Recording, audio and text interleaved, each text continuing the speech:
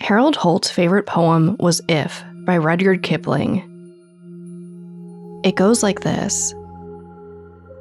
If you can keep your head when all about you are losing their numbers and blaming it on you, if you can trust yourself when all men doubt you, if you can force your heart and nerve and sinew to serve your turn long after they are gone, and so hold on when there is nothing in you, except the will which says to them, hold on, you'll be a man. The Prime Minister apparently thought of it as a mantra. He'd recite the lines to himself in times of turmoil or stress. Hold on, you'll be a man. I don't know if the words passed through his mind when he entered the Pacific Ocean on December 17, 1967, never to return again. But in doing so, he left behind not one, but two women, forced to reckon with his absence time and time again. Because the public just couldn't let him go.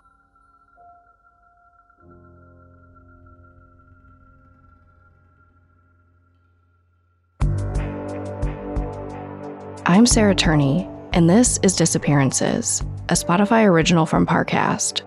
Every Thursday, I'll discuss a new missing person case ripped from history. I want to better understand the many reasons people disappear and the impact their absences can have on those left behind.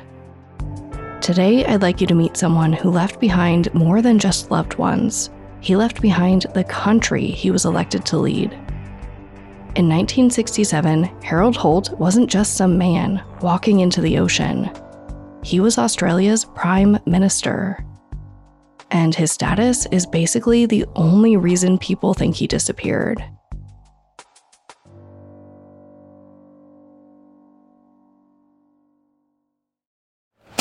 Hear that? It's the sound of someone whacking the ground with a rake. Specifically, they're beating around the bush, which we've done enough of in this ad too, so let's get right to it. The new Moneymaker scratch-off from the Ohio Lottery doesn't beat around the bush. Money Maker. Play the game and you could win money, up to $2 million.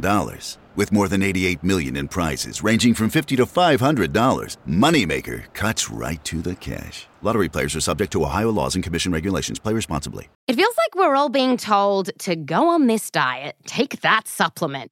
Ozempic will give you depression, but you know what'll cure that? Weed. Or you could try to balance your hormones. At Science Versus, we're like... What the f*** is going on? Forget the crap online and listen to Science Versus. Just the facts. Oh, and a bunch of stupid jokes. What is a ghost's favorite fruit? Blueberries. That's Science VS. New season out on Spotify soon. There's a new class of blockbuster drugs. Drugs like Ozempic. They're changing bodies. And all of a sudden, just the weight starts falling off. Fortunes. It just got too expensive. They're just bank breakers. And industries. There was a lot of excitement. There was a lot of skepticism. The impact of these drugs from business to health is just beginning. From the Journal, $1 Trillion Shot. Find it in the Journal feed wherever you get your podcasts. This is going to sound strange, given the name of the show, but Harold Holt didn't actually disappear. He drowned. Official investigations and all credible sources have said as much since nightfall on day 1. So why am I telling you his story? 2 words. Conspiracy theories. But before we jump down any rabbit holes, I want to walk you through what actually happened in the days leading up to the Prime Minister's untimely death.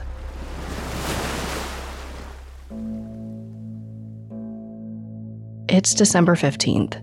Harold Holt has just finished work for the year, and he couldn't be happier about it. He just spent the year knee-deep in controversy. He received backlash after passing some policies that went against the conservative grain of his party, like relaxing immigration laws, particularly for non-white immigrants. And his ardent support of the United States, Lyndon B. Johnson, and the Vietnam War has been rubbing constituents the wrong way. Not to mention, his temper has caused some problems. In April, he verbally attacked a journalist in public.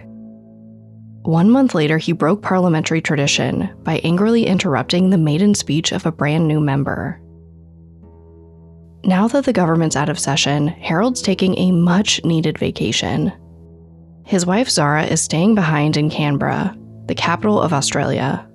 She's busy planning their annual Christmas party, so Harold heads to their beach house in Portsea alone. Portsea is the perfect place to get away from politics. It's just outside of Harold's hometown of Melbourne. If you follow the curve of the city's bays southward, out to a narrow peninsula, you'll find the small beach community, jutting out onto the open ocean. It's the perfect place to relax. Beautiful, quiet, surrounded by the sound of ocean tides and not much else. Plus, with Zara at home, Harold can freely spend time with the other woman in his life, his rumored mistress, Marjorie Gillespie. Marjorie owns the beach house right next door. Harold and Zara actually bought their land from Marjorie and her husband back in 1960. After that, they all became good friends. And Harold and Marjorie's friendship reportedly blossomed into something more, though it's always been unconfirmed. On some level, Marjorie suspects Zara knows about her relationship with Harold. The Prime Minister has a reputation for being a bit of a womanizer. In fact, Zara and Harold's relationship most likely started as an affair, while Zara was with her first husband. And it's basically an open secret that Harold has continued chasing other women since the two tied the knot 20 years ago. Though even his biographer had a hard time confirming or denying any of the alleged affairs. Despite all the rumors, Marjorie hasn't lost any love for her own husband, Winston, or the life they share together, and the friendship between the couples genuinely works. So, when Marjorie bumps into Harold at the local fish store shortly after he arrives in Portsea, she invites him to have drinks. With her and her husband.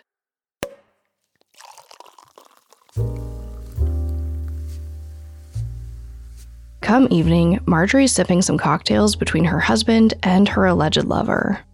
When she looks over at Harold, he seems genuinely happy. He's not thinking about his image, his country, or his future. When she asks about his plans for the rest of the weekend, he mentions a dinner party that he'll be throwing on Saturday.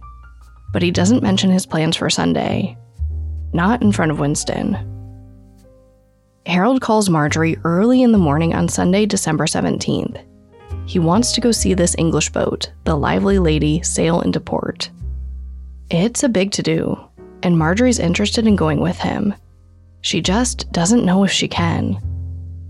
Since their cocktails the other night, she's had guests come to stay, 2 friends from out of town, and her 20-year-old daughter, Viner. She can't just leave them alone. But Harold doesn't take no for an answer. He tells her to bring everyone. He'll pick them up at 11. Case closed.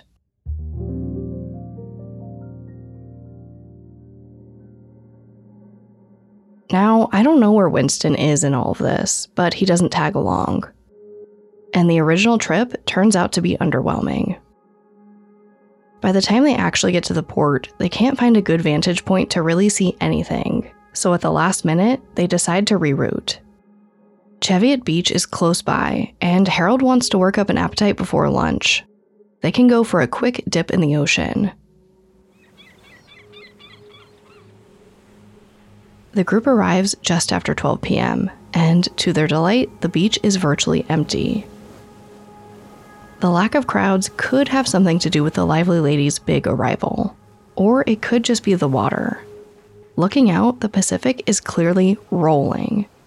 There are visible currents and eddies swirling all around the cove. Harold knows the area and says he's never seen the water levels so high.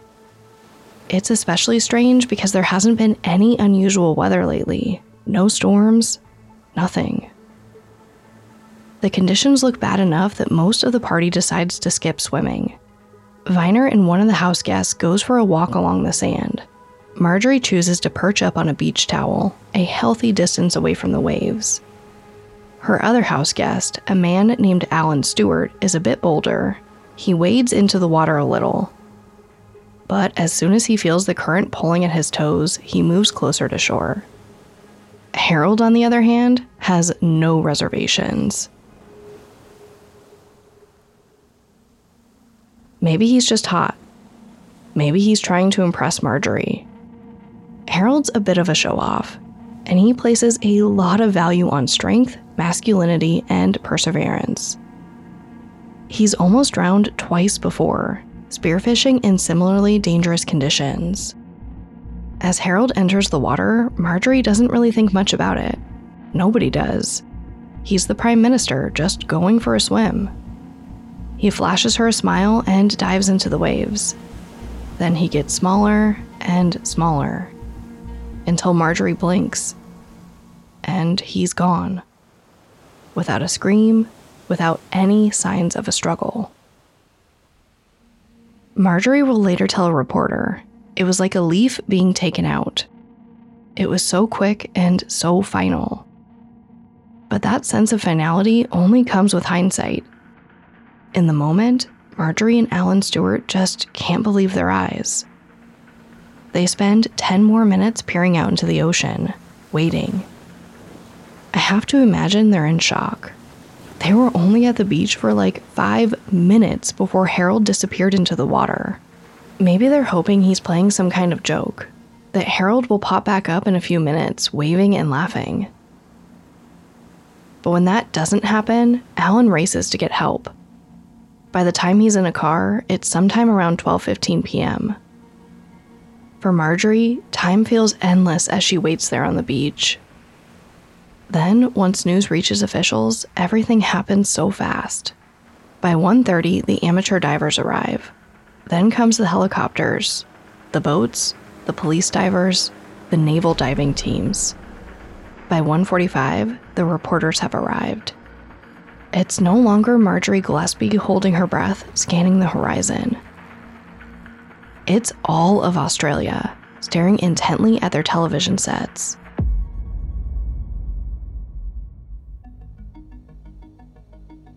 There is no mention of Marjorie in any broadcast. It's likely no one wants to mention a prime minister's alleged mistress on air, especially given the circumstances. But she works extensively with investigators, speaking candidly about what happened that day, and in the days leading up to it. Reporters will later refer to her as a friend or a neighbor, if they pay her any attention at all. For the most part, Marjorie's free to mourn in private. But the same definitely can't be said for Harold's wife, Zara.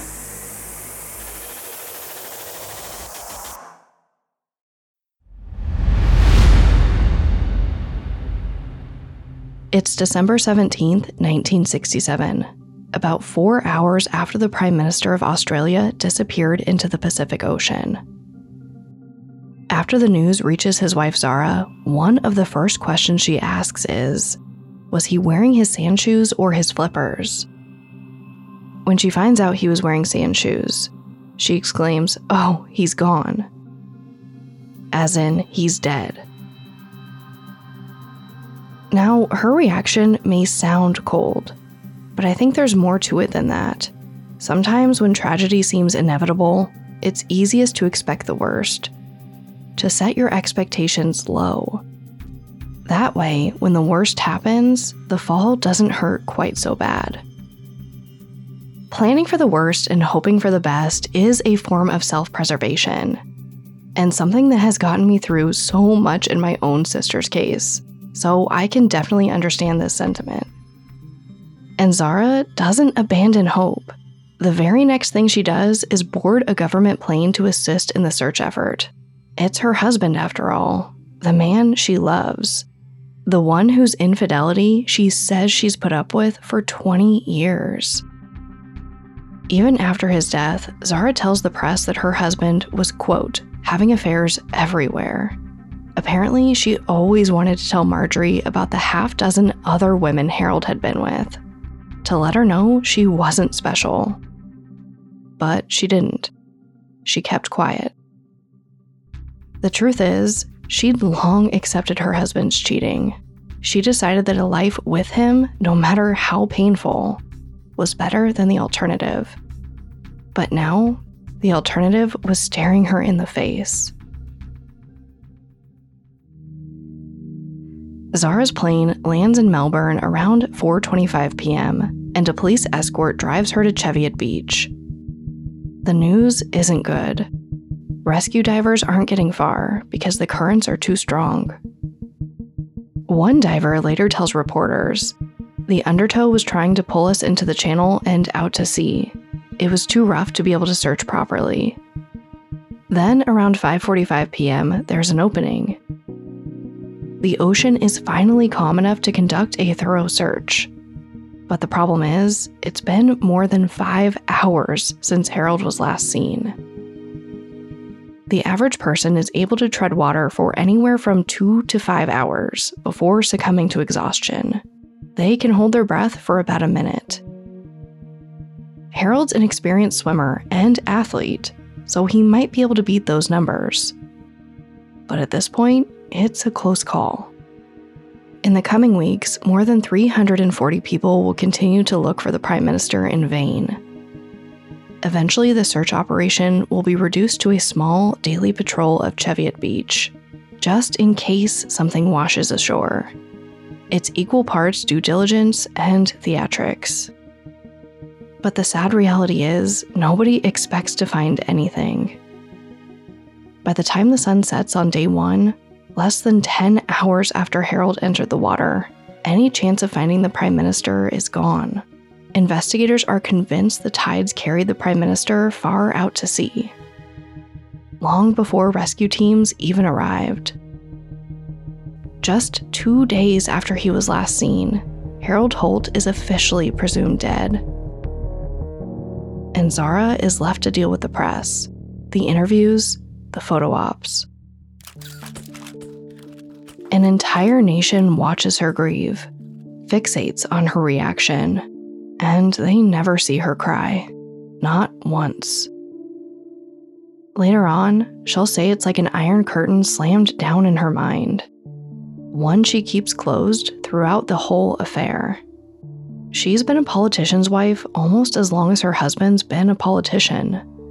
She's learned how to hold her cards close to the chest, how to hide behind a public facade for emotional protection. As the First Lady, she's expected to remain calm, controlled, dignified, regardless of her circumstance, regardless of her grief. And that's especially true when the cameras are rolling. Occasionally, when she's alone at night, Zara lets the iron curtain down, and she cries. Her sister once opens a door to find her sobbing on the bathroom floor. She's so embarrassed by her own emotions, she hides her face with a sponge. Grief is hard enough.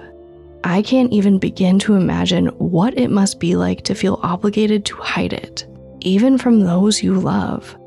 It sounds like torture. But for Zara, life's about to get even more complicated. See, while she's still in mourning, the conspiracy theories start. A small but vocal slice of the public starts to turn Harold's death into something it wasn't. And many of these baseless claims continue to circulate to this day. One of the first theories to surface is that Harold died by suicide, not drowning. Allegedly, he was depressed after a difficult year in office, so he walked into the Pacific Ocean to end his life. On purpose. A few months later, a Melbourne paper called the Sunday Observer publishes an article suggesting that the United States Central Intelligence Agency, the CIA, assassinated Harold. According to conspiracy theorists, he had some secret plan to pull out of the Vietnam War, and the United States couldn't let that happen. Now, and I can't overstate this, there is absolutely no evidence to prove that this is true. If anything, many Australians thought that the Prime Minister was too pro-America, too invested in the United States' dealings in the Vietnam War. He once announced that he was all the way with LBJ, and it sent his constituency into an uproar. LBJ attends Harold's memorial service and weeps right alongside Zara. It's a rare, tender moment from the Scotch-loving, hyper-masculine president from Texas. But Johnson loved Harold, and the love was mutual. The prime minister certainly wasn't on the verge of abandoning the Vietnam War. Now, if you're Zara, you know all this. The CIA didn't assassinate your husband, and he didn't die by suicide either. Yes, he's had a hard year in office, but he always responded to adversity with energy and passion, occasionally anger, but never hopelessness. Every eyewitness reported him in great spirits that afternoon, upbeat, smiling. He was reckless in the face of death, but he didn't want to die. As his wife, you know that in your bones. But as much as you want to ignore the rumors, it's not that simple. The whole event is international news. For months, your husband's death follows you everywhere you go, and the whispers are always close behind. You don't want to dignify them with a response, but you can't help it. So you end up telling reporters that he was too, quote, selfish for suicide. You figure if you don't speak up, the only alternative is letting the conspiracy theories fester and mutate.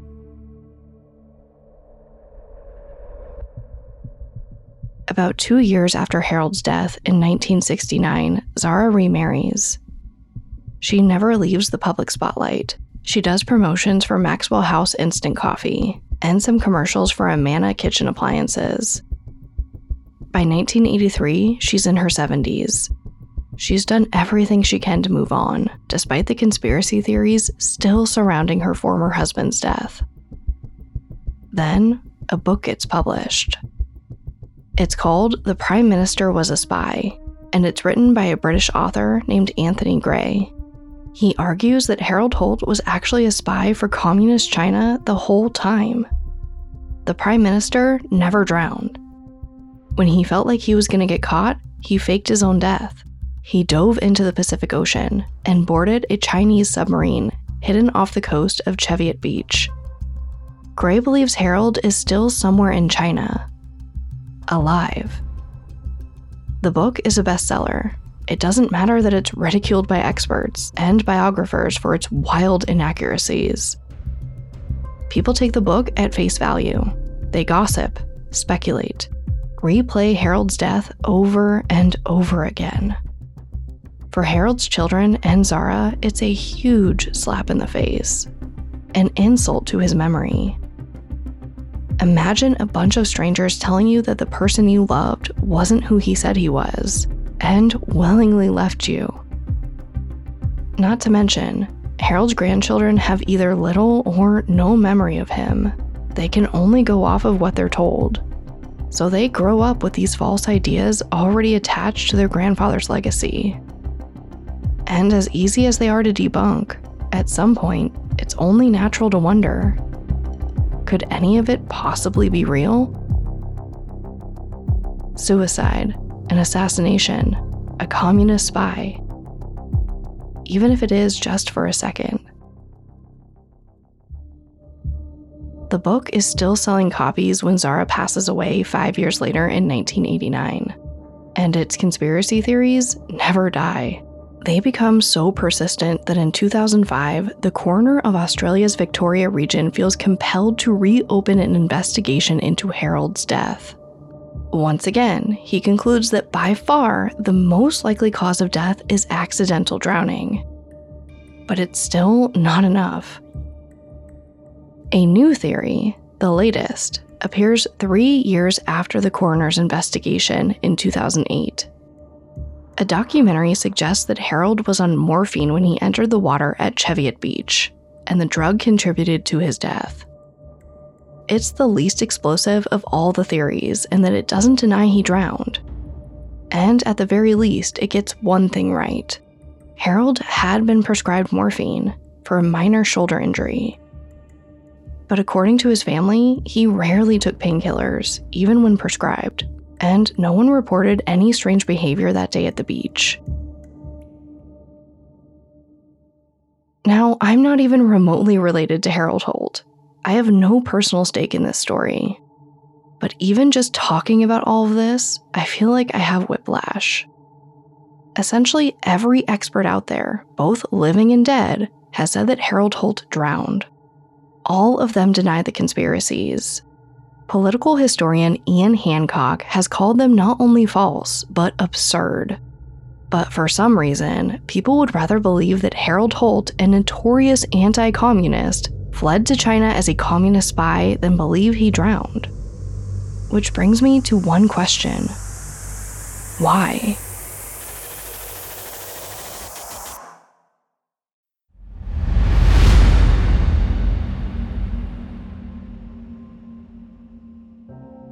To understand why Harold Holt's legacy has been so haunted by conspiracy theories, I want to travel back in time again to December 22nd, 1967, 5 days after he was last seen, and 3 days after he was officially presumed dead, the day of his memorial service.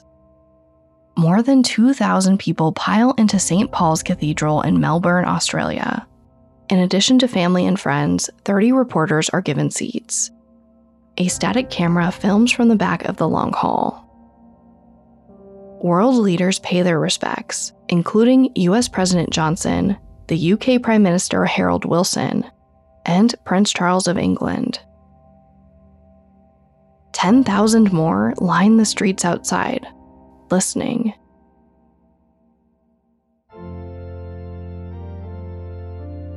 We mourn today for a man who loved Australia, who lived for Australia, who gave his best for Australia.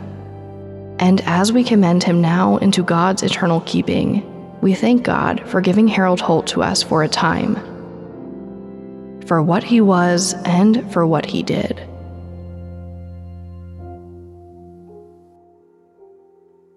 It's a very public affair for a very public figure. And on some level, the answer is as simple as that. As Prime Minister, Harold Holt's death didn't just affect his loved ones, it affected an entire country. And in many ways, the world. I've covered disappearances where the public gets wrapped up in a case on a national scale before. Eton Pates is a great example. But after Harold Holt's so-called disappearance, it wasn't just sympathy, or fascination, or voyeurism that caused people to tune in. It was also grief. Millions of people grieved, alongside Marjorie Gillespie, alongside Zara Holt and her children. I'll always focus my stories on those most impacted by any tragedy. But in this case, there are literally too many people to count. A country mourned the loss of someone who was deeply important to them. Maybe not on a personal level, but his actions and choices affected their lives.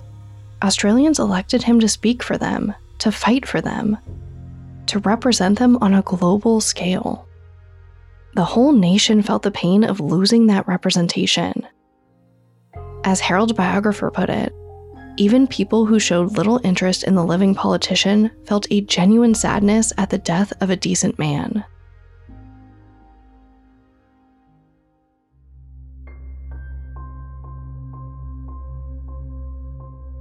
Harold Holt's story is one example of what loss can look like on a global scale.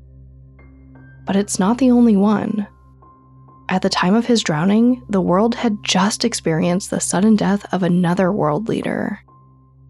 5 years earlier, in 1963, thousands of people witnessed the assassination of US President John F. Kennedy, live on television. And just like Harold Holt, the event went on to inspire countless conspiracy theories that are still around today. In many ways, Kennedy and Holt were parallel figures. Charming, extroverted, known for sportsmanship, and delivering passionate speeches. Both represented change and promised progressive new beginnings for their countries. But they died long before completing their terms, and so people have insisted on rewriting their endings. But while the comparisons are easy to draw, Harold's death has an extra element that makes people even more likely to speculate. It was a total accident. Psychologically, it's human nature to crave control, to want explanations for senseless or random events. Saying Harold Holt died by suicide or took morphine or hatched a secret plan that got him killed gives him some agency in his own death. And it allows us, as onlookers, to distance ourselves from the uncomfortable truth. We're all susceptible to the elements, to chance, to simple bad luck. So conspiracies can actually be a way of coping. Journalist Ron Rosenblum has studied theorists who are obsessed with JFK's death. He wrote, "Their investigation of the assassination is their way of mourning, a continuation of his last rites that they can't abandon. Unlike the rest of us, they haven't stopped grieving." Of course, that doesn't change the fact that there are real damaging consequences for the victim, for their memory, and their loved ones. It also doesn't mean that all conspiracy theories are acts of mourning. Take the book The Prime Minister Was a Spy. It's a classic case of leveraging tragedy for profit. And this doesn't just happen with public figures. It happens with a lot of missing person cases. And there's no excuse for it. Putting out glaring misinformation for fame or profit is just wrong. Not only does it corrupt the memory of those that have been lost, but it can outright traumatize those who are left behind.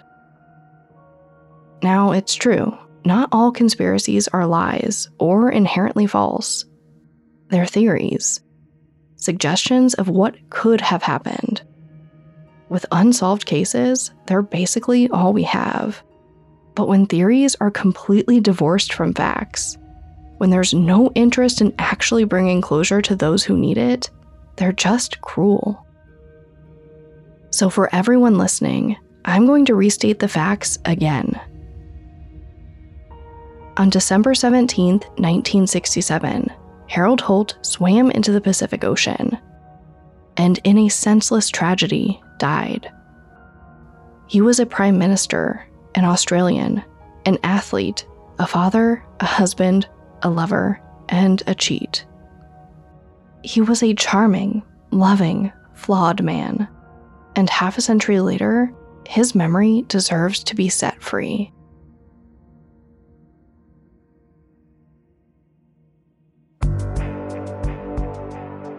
Next episode, another story with a known ending. After Sheila and Kate Lyon disappear from their local mall in 1975, the answers take 40 years to unravel. Thank you for listening. In the time it took you to listen to this episode, 30 people disappeared in the United States alone. If you or someone you know needs assistance with a missing persons case, please visit seasonofjustice.org. Season of Justice is a nonprofit organization that provides funding to law enforcement agencies and families to help solve cold cases. For full disclosure, I am a member of the board. It's a great resource for both law enforcement and families in order to bring closure to those impacted by unsolved violent crime. You can find all episodes of Disappearances and all other Spotify originals from Parcast for free on Spotify. Disappearances stars Sarah Turney and is a Spotify original from Parcast. It is executive produced by Max Cutler, sound design by Alex Button, with production assistance by Ron Shapiro, Trent Williamson, and Carly Madden. This episode of Disappearances was written by Nora Battelle, with writing assistance by Connor Sampson and Allie Wicker.